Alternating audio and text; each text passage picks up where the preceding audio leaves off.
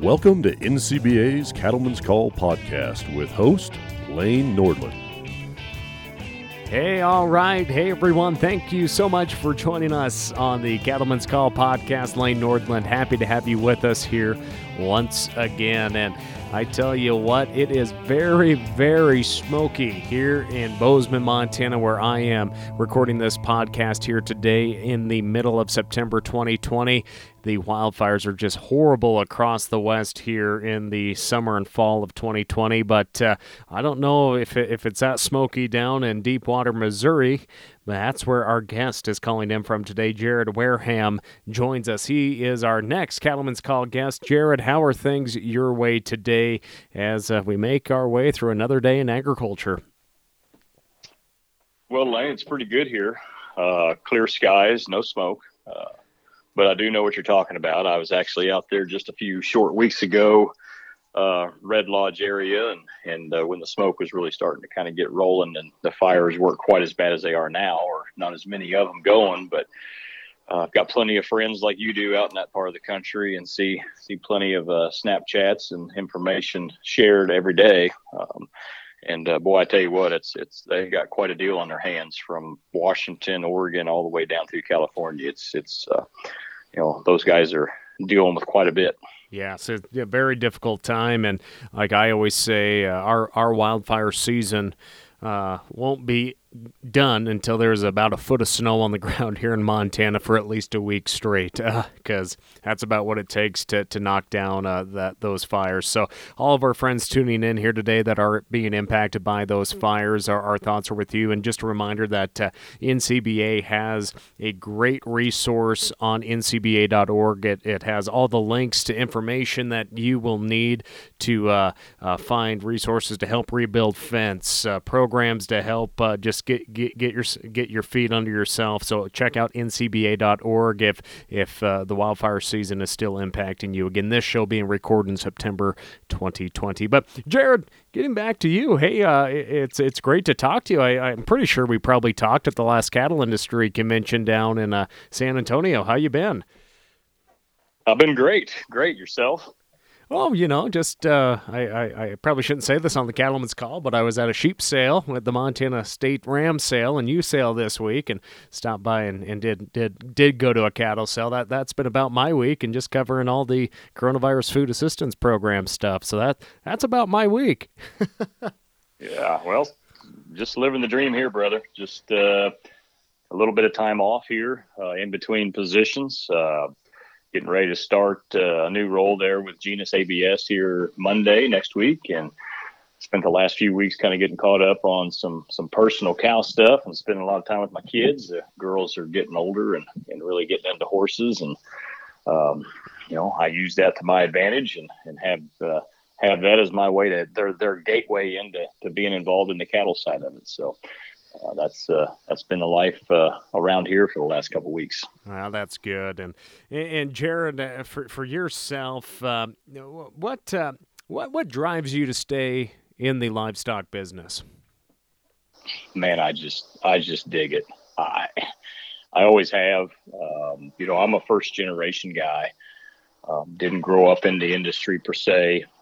I'd had to go back to great grandparents and great uncles to get my connection to agriculture. And anytime we would come back to where our roots were when I was a kid, all I wanted to do was go right around with great uncles and check cattle and do cow stuff and mess with horses. And it's just in the blood, my man. I just enjoy it. I can't describe it. Those of you that love this industry and kind of get up and put your boots on every day and fasten your belts, you just look forward to it. And no matter how rough some of the patches are you go through, whether it's fires or droughts or long, hard, muddy winters, etc., every day you at some point during those times you think, man, this not that much fun anymore. And then the next morning you wake up and you can't get ready to get going. So I think it's just in the blood. I just love it. That's the only way I can describe it. I've often said before, it's kind of like a pair of old socks, or a comfortable T-shirt. It just feels right. It just feels right. So. Well, Jared, you mentioned being a first-generation rancher, being involved in production, livestock production, excuse me, and you also mentioned that you also have a day job as well, like so many of us in the industry have. But in just I don't know how many. I would think I'd be like 6 here in Montana, and you wouldn't even know it just based on what we have nowadays and what we have to put together. And I sometimes I think that number of fourth, fifth, second. Sometimes I think it just fogs over somebody's maybe work ethic. And I don't care what generation someone is when it comes to production agriculture. If they're willing to step up, work 12 hours a day on their normal job, and then go home and move cows, whatever they need to do, travel the U.S. just to pay that cow note, I just take my hat off to anyone that's going to do that. And, I know we have listeners out there that they're trying to get a start, get some land bought, get some land leased, get a cow note and work with the lender. As a first-generation producer yourself, what are some of those number one challenges that you have had to face, that you have had to find mentors for, that you have had to stay up all night long trying to pencil it out? What are some of those key things that just stick out in your memory? Well, there's a bunch. That's a great question. It really is. I am fortunate because most of my professional career, I've also been lucky enough to work in the same industry that I love. So having some cattle on the side, we don't have a huge cow herd. We just have about 100 fall calving cows. Would love to have more, but that's just where it's at right now. But I'm lucky to be able to also have my day-to-day interactions professionally also in the same industry, and lots of other people don't have that option, and I respect that they still want to be involved. And it's difficult it's not only from a financial standpoint getting that available operating capital and the security to operate and to borrow funds and to get going, but having somebody there to mentor you, as you mentioned, it's pretty valuable in a lot of different areas, especially if you plan to grow to any size and scale, because you're going to add not only components to your operating system, but most likely other people. So therefore, you got to manage employees, all those different aspects. And so, yeah, the mentorship side of it is a tough one. I've had some good ones. I've been very fortunate, and I will tell you, whatever a relationship is, good or bad, you learn something both ways. Sometimes, in situations that don't work out the way you wish they would, you learn actually more valuable information than you did in positive ones. But I would definitely recommend finding those individuals, the key influencers, the people that you can become connected to that can serve as a mentor. And then build your network. Boy, that is the one thing I cannot underestimate enough. Whenever I'm, even at my age and where I am, I mean, the value of that, it is huge.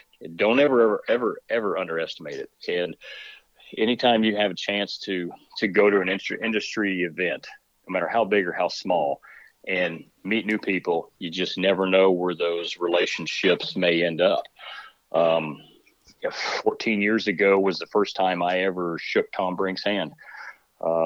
And here I'm obviously moving on to a new role with a new company, but I've spent the last, not quite 2.5 years, but over 2 years running his company, Top Dollar Angus. And it was a real honor to have him call me and ask me to do that 2.5 years ago.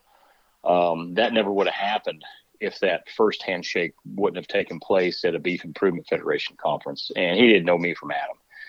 But over the course of a decade plus, little by little, we began to continue to cross paths. And next thing you know, we're having off and on conversations as he's putting the whole Top Dollar thing together. and he's a little bit of a mentor for me. And and then next thing you know, I'm general manager of the company, and here we are today. So, and that's just one instance that I could point out in my life that I think, hopefully other people could recognize and say, hey, that is something that is just, it's got to be a key priority if I'm a even if you're a fourth generation person, because we know how hard it is to, whether you're male, female, to try to come back and to have a ranch continue to support every new generation. So regardless if you're first or fourth or fifth, being able to build a network of relationships where you can learn from other people, not only have mentors, but have peers. I know we're going to eventually get into this, but I might just jump into it and crack the lid on it right now. But the King Ranch AgX program, that's one of the biggest benefits of it. I mean, we learned a lot. Don't get me wrong. I mean, there were things in every symposium or every seminar session that we were able to pull valuable stuff out of. But the most valuable thing I pulled out was the addition to my peer group. I mean, we talk literally every day. We've got a Snapchat group, and it never goes silent 365 days of the year. And sometimes it's just cutting up and having jokes. Other times it's serious stuff, to production questions, to, hey, what do you think about this trade deal in China? Or, I mean, it all topics are on the table and nothing's off the table. So that to me is one of the best parts of my job, are the people I meet, the friends I make, the resources, as far as the network that I've been able to put together. And so those of you that are younger listening to this, put all the effort you can into being better at networking. I know it's tough, not always the easiest thing to do. I have to make myself do it. I've taken about 1 million different personality index inventories, and every one of them say the same thing: is that I'm very analytical, very type A, and not super sociable. Even though I am, it's kind of it's a second thing. It's a second nature. When I'm in a group, I can be very sociable, but when I go out into settings like that, I kind of have to make myself. Same here. Same here. It's really weird. Most people think naturally, because I write for Drovers and they see me on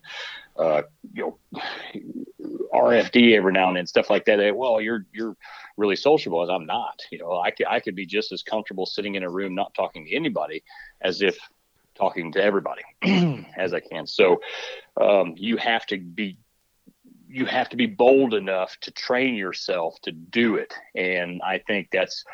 So don't use that as an excuse. It's not something that can hold you back. It only will if you let it. So train yourself how to be sociable, how to be approachable, build those relationships, and kind of get out there and be tenacious. I think that's that's the kind of mindset I think you have to have, because in general, nothing's given to you, and you can accomplish an awful lot. And there's a lot of opportunity. I truly believe that if you're willing to work hard and continue to develop self. And I think that's the other big thing with the YCCs and the AgX programs, are it allows you to continue to build and add tools to your tool belt, and kind of continue to chip away at the foundation of molding yourself into something better. And I'm excited about what I'm going into doing, because of, one, the work. It's right into an area that's in my wheelhouse, but also, one of the things I talked about is going into the process of interviewing and discussing that position was, hey, I want to be able to be someplace where I can do a lot of professional development, because I'm not done growing as a person. And when I was 25, I didn't think about that stuff. Now I'm 41 and I understand the value of it. And so now it's pretty important to me. I want to be someplace where you're going to invest in me just as much as, as a person and as a leader hopefully making me better, because that's one of the big things that is now important to me more than maybe what used to be 15, 16 years ago. So, and I think the YCCs and the AgXs help you maybe recognize that little by little. It uncovers the layers and says, hey, these are things you need to think about, and here's why, and then gets you in a position to network and be exposed to other professionals in the industry, and then you can learn from it. I've got a lot of great relationships with my YCC classmates, and I've got another one who went through the AgX program, the cohort group ahead of me. And we've been talking quite a lot lately about some life decisions he's dealing with, because I just went through some of the same things and making a career move that he's considering to do the same thing. And I told him right off the bat, I had to thank him, because he is, I think we're maybe a year apart in age, close enough, but he has been a great resource for me, just so I could, obviously knowing him and becoming a friend, but just watch how he interacts with other people. He has had a good influence, or a big influence, on me, and how I approach doing some of those more social stuff, because I'm not naturally comfortable with it or good at it, or maybe I come off a different way than I think I do. And so I watch a guy like Cody and I'm like, all right, here's somebody who's really good at it. I'm going to be a fly on the wall and watch how he interacts with people. So, that's just another example of how important it is to take full advantage of these programs that are available to you. Make those friendships, make the relationships, and watch others and learn from them. So. Yep. And just for our listeners out there, I know sometimes we get into our acronyms. For those not familiar, YCC is Young Cattlemen's Conference. I'm an alumni of that event, as is Jared. It's a 10-day trip with anywhere from 50 to 80 cattle producers and industry folks that really get to see every aspect of the of cattle and beef production. It's truly amazing, and usually the state association sponsor one or two folks to jump on that trip.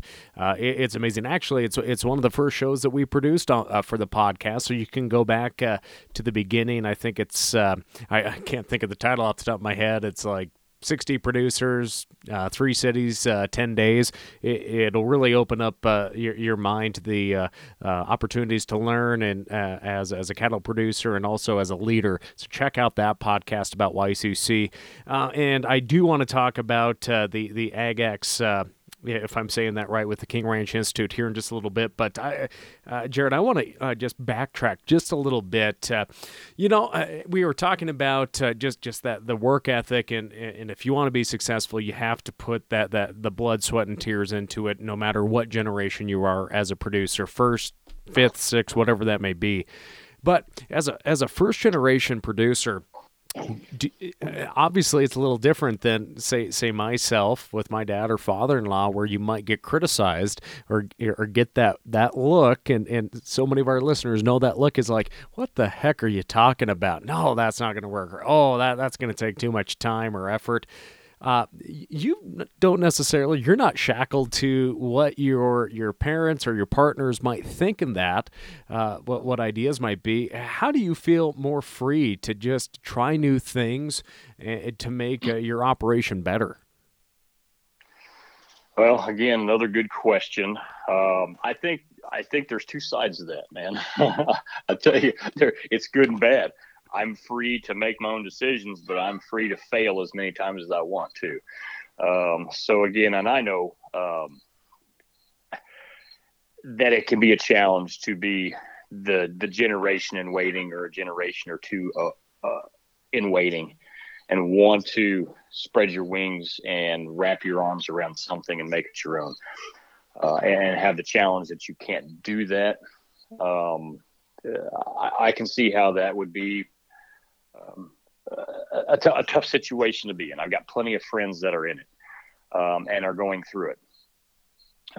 But sometimes maybe taking a step back and realizing that you actually have quite a bit of knowledge sitting right there in front of you that you can put together with your new skill set or new knowledge that maybe you've developed in.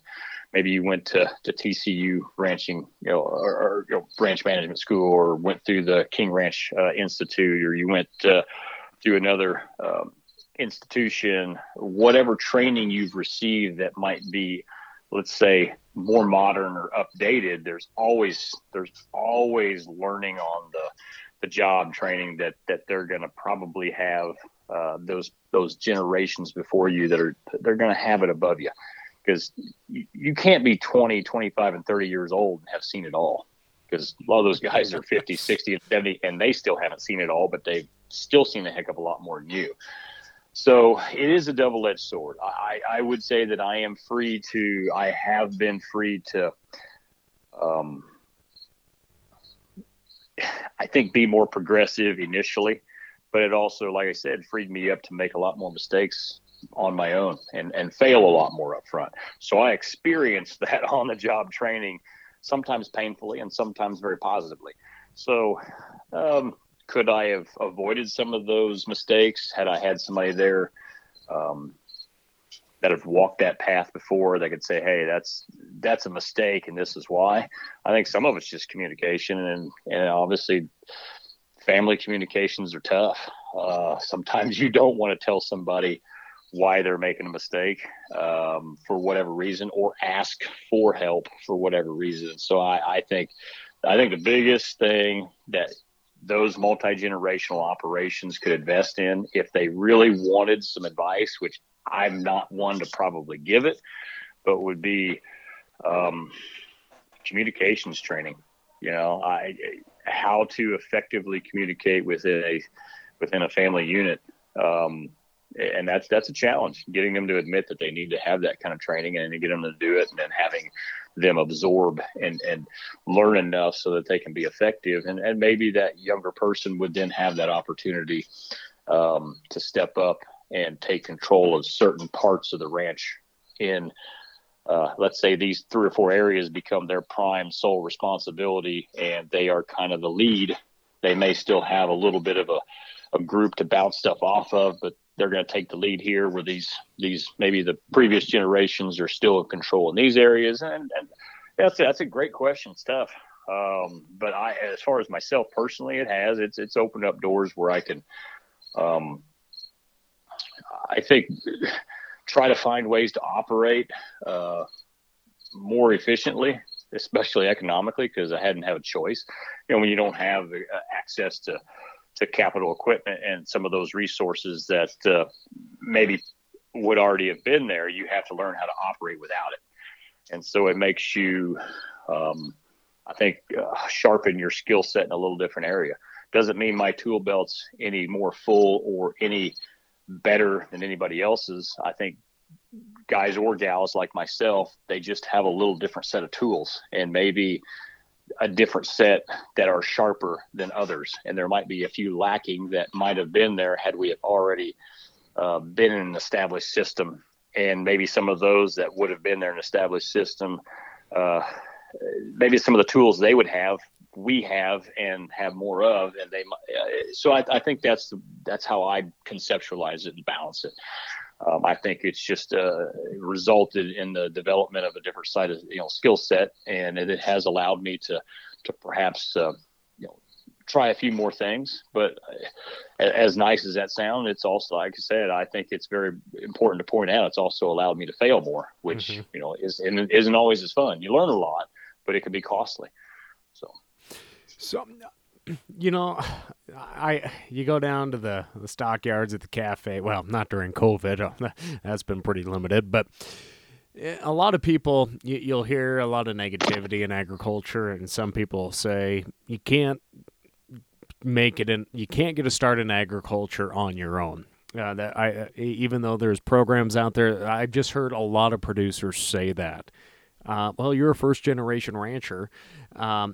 What are some of the tools that you use? I do see in your bio that you sit on a farm credit board as well, so you understand the finance end of it. But how did you get where you're at when it comes to penciling things out, going to the USDA Service Center? What would you share with a young producer that is being told you can't make it work on your own? I would say it's very hard to do. I think you have to commit to that lifestyle, which most of us that enjoy agriculture realize that it's a way of life and hopefully a way to build equitable value, some of that in monetary money form and to make a profit, but it's also a lifestyle. And nobody wants to do anything for free. And so we're not advocating that by any means. But I think you first have to really enjoy the lifestyle. You got to say, hey, man, I love what I'm doing. I love cattle. I love ranching. I love being in production ag at some degree or some segment along the chain, whether you're a young guy that wants to buy a sale barn or be involved in a sale barn or feed yard. I've got one of my best friends is a first generation cattle feeder in the state of Washington. He's the largest grow yard in the state of Washington, first generation guy, so you have to love it. You have to want to do it. You have to know how noble it is to be involved in agricultural production because you're feeding people. And I'm totally stealing that from him, by the way, because that's the other thing I learned from a peer of mine is a new appreciation, a way to look at what we do. But you have to be good at money management. You have to want to learn those things. If you can't necessarily master that yourself, then I think you look at a book I read that I do my best to read as much as I can. I sometimes get into ruts where I get so busy I can't, but I would highly recommend anybody listening to this. There are plenty of books out there that can help you stair step yourself as far as personal development on the business side, the ranching side, et cetera, leadership side, people management side, et cetera. So definitely take some time to look into that. But I think it's Think and Grow Rich is the book that this was in, and I believe it was it Carnegie that said you don't have to be a master at everything. You just have to master the art of understanding what you're good at and what others are good at. And if you need help with something, find somebody that you can work with that can help you be extremely good at that. So I guess that's the point I'm trying to make. If you're trying to be a first generation person and you need help in certain areas because you don't have the skill set, or maybe it's a time and labor issue, there are ways to get around it. Research it, read books, know what programs are out there that are available to utilize to, whether it's grant money to get maybe some grazing practices implemented where you can do more with less. And I think that's the best thing I can tell you. I mean, use your mentors, research what's available to you, use your peers. If you're not good at something, find somebody who is, and it might be the best thing you ever did, hiring that second person if you can afford to do that, or like contract labor, whether that's somebody that's going to custom do your books for you, get you set up in QuickBooks, do those things. Sometimes that is worth every penny and then some. So I think that's something that's definitely worth consideration.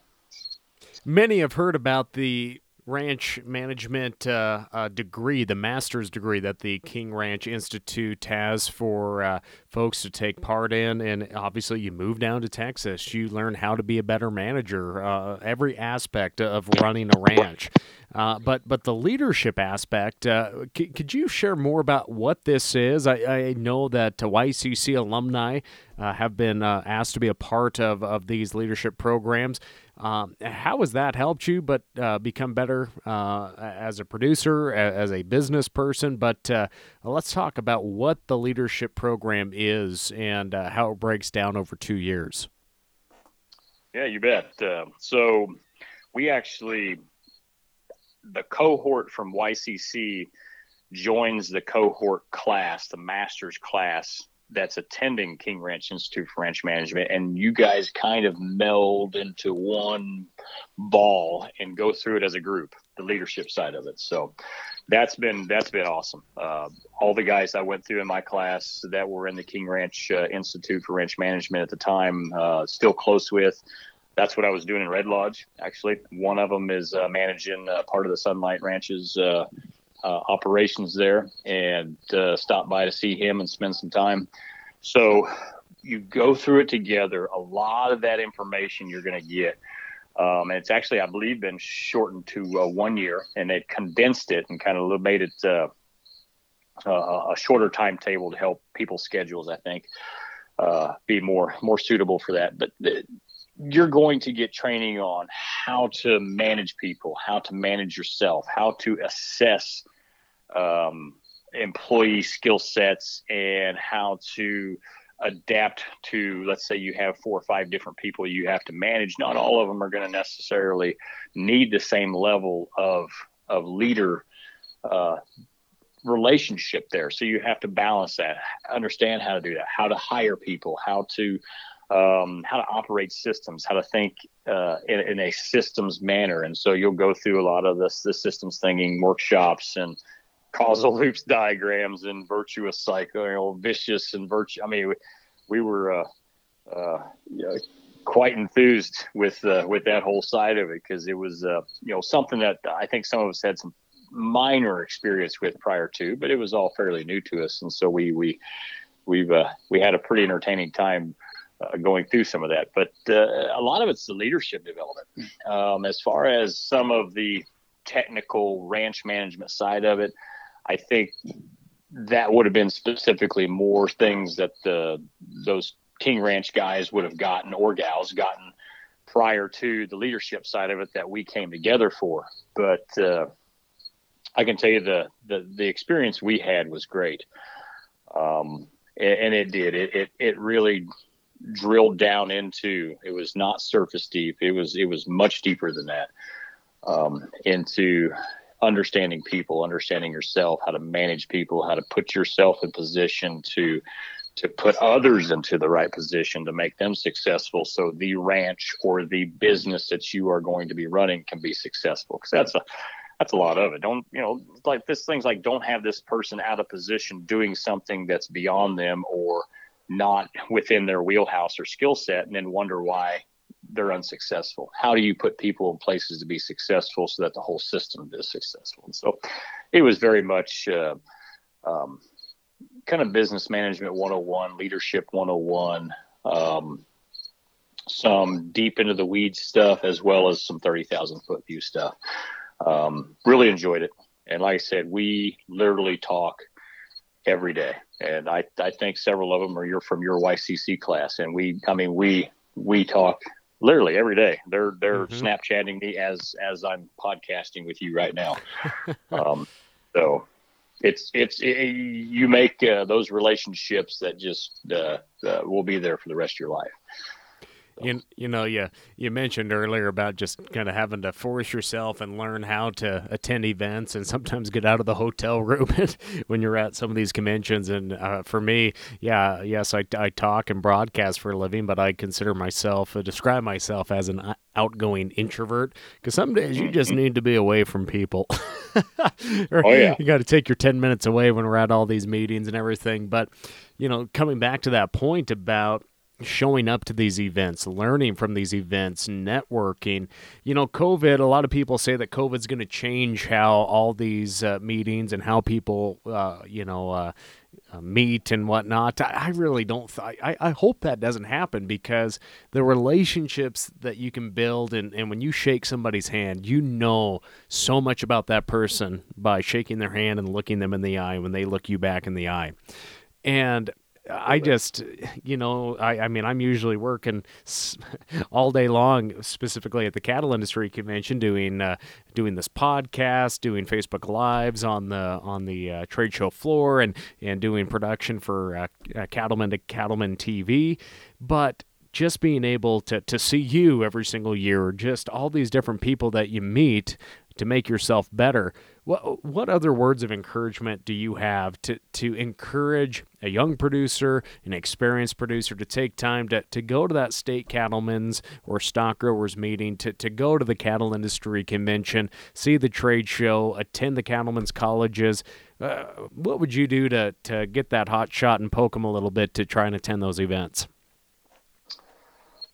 I would tell them that it's good training. It is ideal scenario to put yourself into to kind of sharpen your skills in that area, but also a lot of the really valuable interactions happen at times that you can't predict, whether it's in the trade show, walking through, handshaking and hugging, and I'm a hugger. I mean, I if I see one of my friends, I will beeline it across that deal, and we're gonna hug. But it's more than that. Whether that's a conversation you weren't looking for that happens in the trade show in booth number 976, and you're just bumped into somebody, you never know what happened, it was coming, or you go out to dinner with a group of friends and you meet somebody for the first time, and you're having a couple maybe a couple beers and just talking about the industry, and it clicks, and then 5 years later, you two are doing business together. You just never know when it's going to happen. So you have to put yourself in position to be there. It's not going to find you at home. I mean, you're going to have to get out. I mean, I love being here at home right now. I'm sitting on the porch, I'm drinking coffee, and I'm talking to you, Lane, and I'm enjoying I'm happy as a pig, and you know what.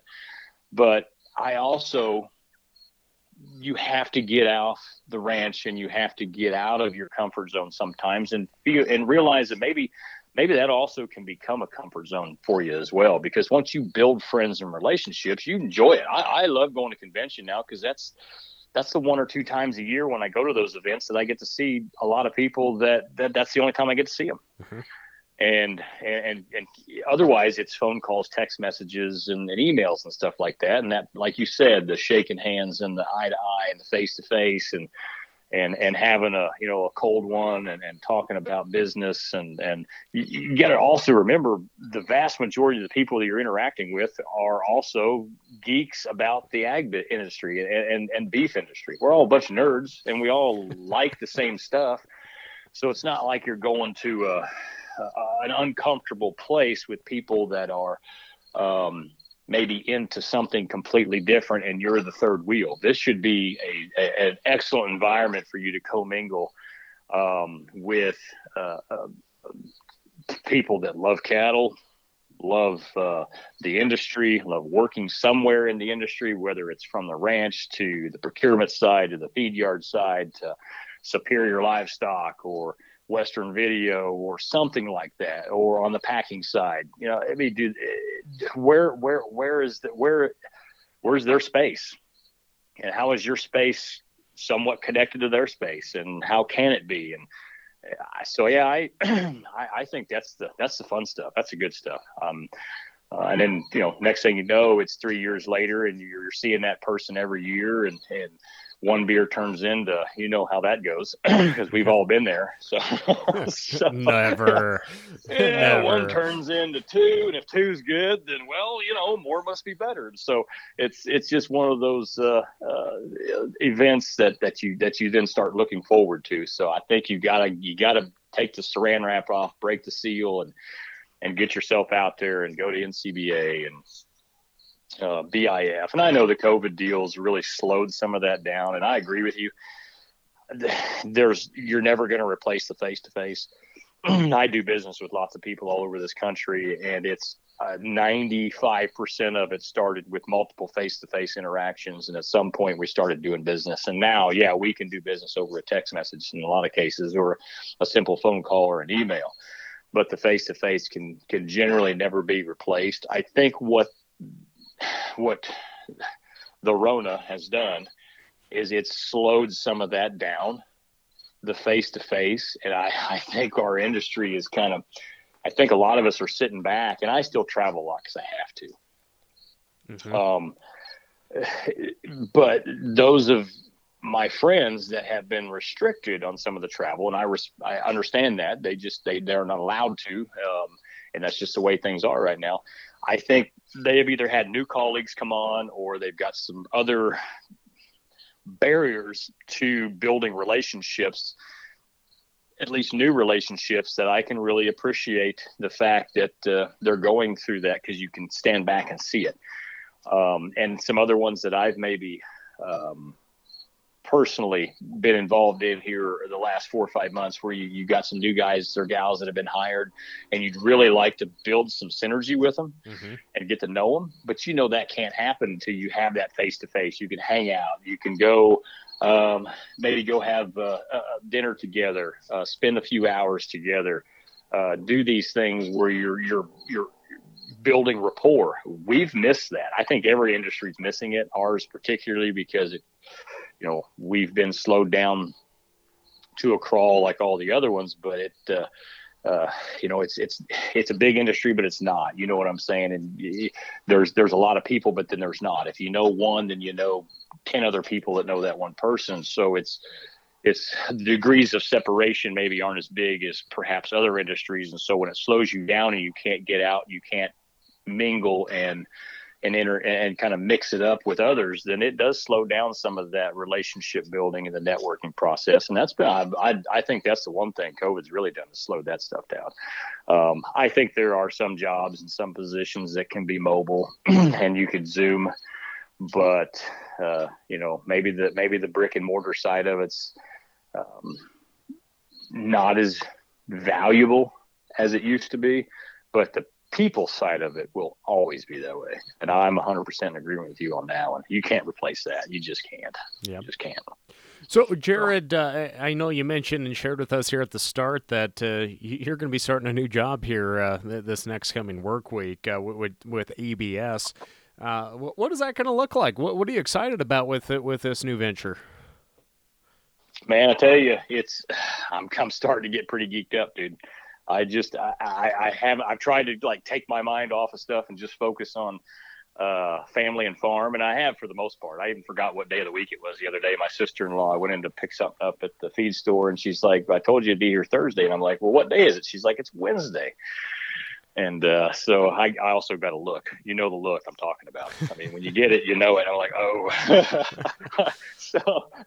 But anyways, I'm pretty geeked up. I'm heading up to the Forest, Madison area the first of the week to start my onboarding process there with ABS. I'll be the business development manager for their New Era program covering North America. So that is their terminal commercial nucleus genetic program. It's pretty exciting. I'm not going to lie. I'm really, really looking forward to working within the team. I know quite a bit of that team that's in place already on both sides of the beef and dairy side, and looking forward to the challenge. It's going to be a lot of the same stuff I've been doing, a lot of supply chain focused, systems approaches to production, and let's make this beef production thing highly successful, but also it doesn't have to be super complicated. So let's just make really good ones, be as profitable as we can be, and have some fun along the way, because it's still a lifestyle we love doing. And honestly, a lot of what I was doing at Top Dollar will transfer over. Still be working very heavily in all segments, and like I say, the spaces between spaces, from the ranch all the way to the packer. Doing my best to help connect, known genetic quantities to the segment to segment, kind of working in between those silos, and helping the ranch try to be successful, helping the procurement side of it, the feed yard side of it, the fed cattle buyers.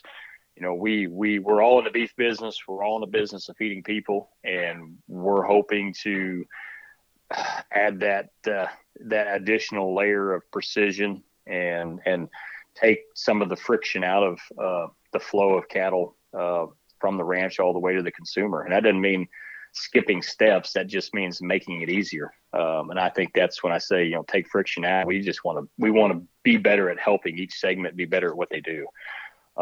So it's more of what I've always talked about, helping people. And I think it's all service based. And, that's in a nutshell. That's kind of what I'm looking forward to getting into and working, within that team. Cause it's a great one. It's from a beef standpoint, they're a leader in the industry globally. And, I think that turns my crank quite a bit, being able to work within that team and do my part. So. A question that I try to remember to ask all of our guests is, obviously the name of the podcast is The Cattleman's Call. What is your cattleman's call when you're trying to chum your cows in? Are you seriously going to make me like make a noise? It's in the fine print of that contract you signed. Oh man. Well, I've been training the girls to do it, so it's more of a can I talk you through it, or do I actually have to? Are you going to seriously make me do it? Yeah, you can talk us through it, but then you have to do it. Because somebody might be thinking here, this guy might not be for real if he's not going to share how he gets those cows in. This is it. Your question, my genuineness, my authenticity is in question here. Oh, snap! Well, I guess I better do it. Well, it's we say come on, and so we'll holler at it and say come on, and kind of do that. Is that okay? Can I get it? Can I get by with that? I guess. Yeah, I'm assuming you might cuss a little bit, so that's why you're kind of hesitant to not. No, I'm giving you. I've given you grief. I'm trying to move them. No, I can make no promises that doesn't happen around the chute. But we've got a hydraulic at one location, and it's loud enough that usually gets drowned out. But you even made me wake my dogs up. They're out here napping in the sun, and I don't know why. My kids have this little rat dog that got dumped on us, and he's a Heinz 57, and he sleeps in our fire pit. And I don't get it, but it must be just the right level of comfort to lay in a bed of ash. But normally I can't get him to stir for nothing, but he was curious about my cow calling there. So well, I'll accept your come on now. That works. Yeah, Jared, I know I don't want to keep you too much longer, but just anything else that you would like to share with the men and women tuning in today, learning more about you, just any bit of information or just anything you'd like to share with them. Boy, love what you do and make plenty of friends along the way. Because I tell you, the one thing I cherish the most, in addition to obviously, my family, but my friends, I tell you, I'm lucky and I'm fortunate that I work in the industry that I love, and I'm lucky and I'm fortunate that I do get to travel. And so I get to see a lot of them all over the country, and that right there that's kind of the good stuff. What Kenny Chesney was talking about. That's the good stuff. And I cherish those relationships, and I'm not always as good at staying in touch as much as I should. I mean, I am, but there's so many people I love talking to that I wish I was better at. I spend most of my stinking day on the phone anyways, so I need to get better at maybe staying more connected to those. Cause I love the people that I work with and my friends. And that right there is the good stuff. Having all those other people in the industry that are, whether they're your age, a little bit older, a little bit younger, y'all do the same thing. You're all going to have something in common. And, hey, I've got this problem. What do you think? What would you do? Or, hey, I'm using this bull, or, hey, I know you use that. What do you think of it? And it's that right there is worth its weight in gold. So get out there and make some relationships, and then learn who you are. And hopefully, through a process of, we're going to call it like non-physical osmosis, you learn from them, watch others and take cues, learn how to be a better version of yourself. I think that's important. So Well, again, Jared Wareham, thank you so much for being a guest with us here today. And we discussed that Young Cattlemen's Conference. More information on YCC can be found at ncba.org. Again, COVID did not let that event happen this year, but I know folks will be ready to go here in 2021. Also, the King Ranch Institute for Ranch Management. More information on the master's degree along with the Excellence in Ag Leadership program can be found online at KRIRM.edu. Some great resources there. And Jared, good luck as you begin your new venture with your job with ABS next week.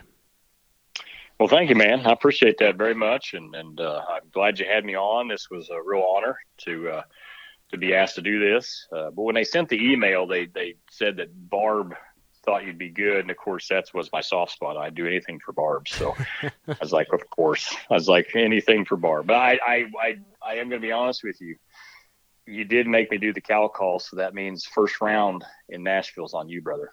I'll try to remember that, but well, you know me, you'll probably find me at the free bar first, so maybe that's probably. Don't backpedal. Nope, we'll have the old American Express ready to get some airline points there for you. All right, man, I appreciate it. All right, again, Jared Wareham, thank you so much for joining us, and for our friends out there listening, thanks for joining us. And also, if you would like to suggest someone for us to interview or a topic you would like to learn more about, just drop us a note at the Cattlemen's Call tab on ncba.org. That will do it for today. I'm Lane Nordlund. We'll catch you next time. Thanks for tuning in to NCBA's Cattlemen's Call podcast with Lane Nordlund.